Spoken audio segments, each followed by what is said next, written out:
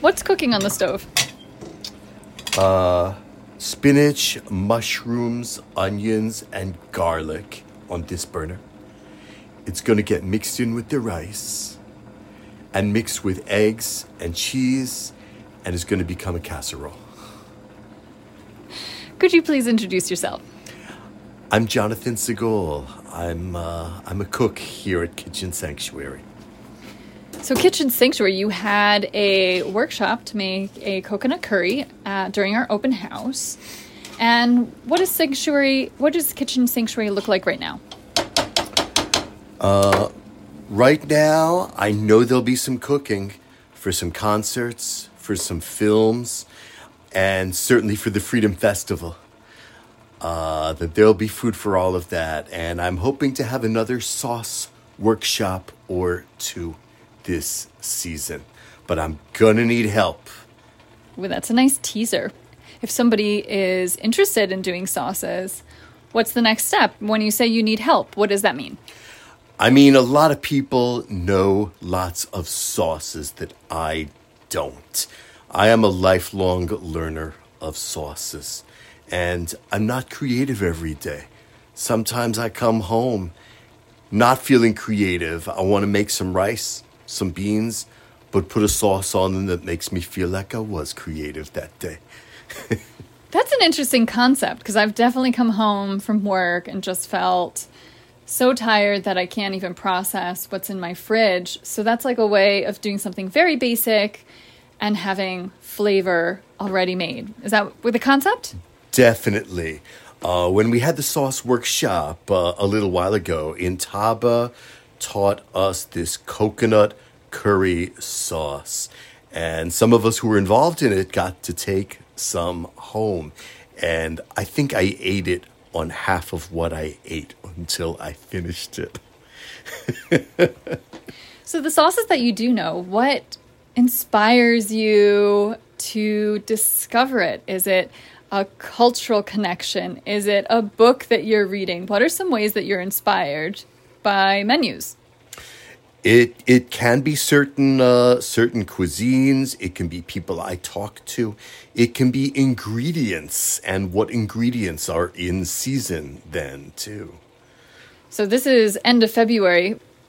What are the ingredients that are core to your repertoire these days? As you can imagine, there's not a lot coming out of gardens right now. Root vegetables, right? Those are kind of the winter thing. Root vegetables are good.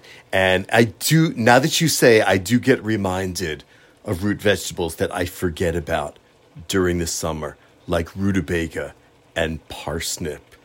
I love a parsnip. Yeah. And it can feel really, really hearty with the right mix of maybe some onions and garlic and some flavors poured on top of it. I just like to put it in slivers in olive oil and salt and pepper, roast it. I like a little crunch to my parsnip. Oh, yum. I like to roast it with potatoes and either tofu or some fake meat and maybe some sweet potatoes and Brussels sprouts. So for the workshops, are you looking for partners in creation, or are you looking for people to be interested in participating in those workshops? All of the above. And what's the best way to get in touch with you? Info at Media Sanctuary is a good way. This is Wednesday.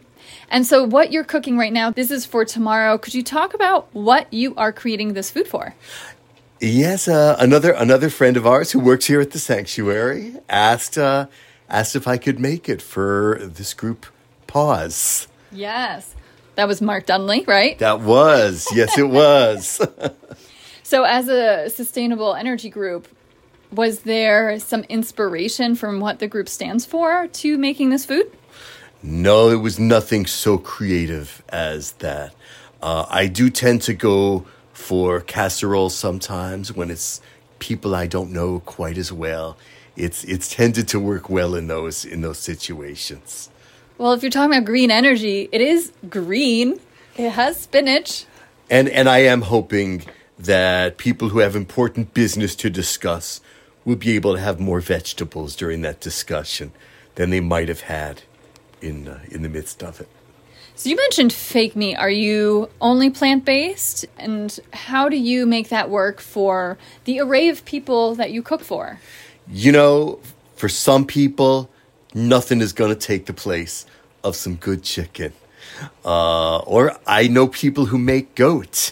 And you have made goat here. I believe it was for Al Balali Sudan. Oh, I can't take the credit for that. It was my friends, Leon and Vashti, who do Caribbean cooking. Team effort. Yes.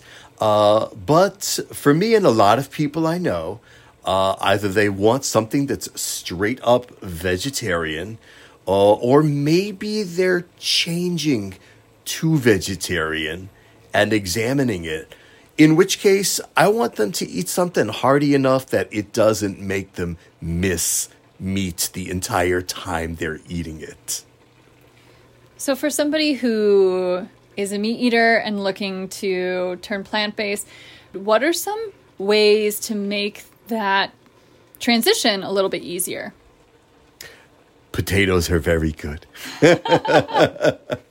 Eggs are good, and vegan is a much larger leap because of that. But cheese helps if you're just going vegetarian, and these root vegetables are the other thing, because these are the vegetables that can taste pretty hearty if flavored right.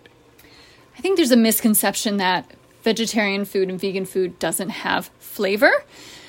And I have gone to places where that example has been true. Mm-hmm. But there are so many amazing, delicious, full of flavor vegetarian and vegan foods.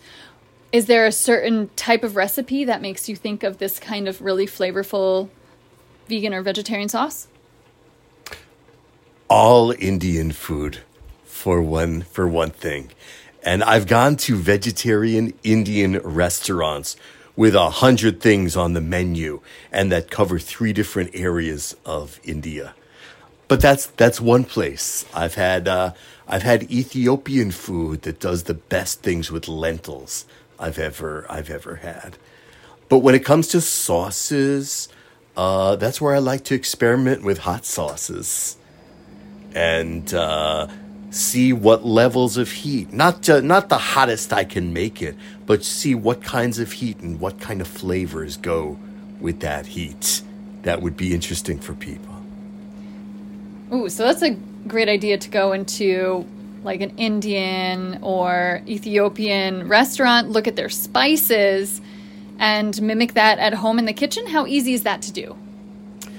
It's tricky, but well worth the trying. So you spend a lot of time at farmers markets.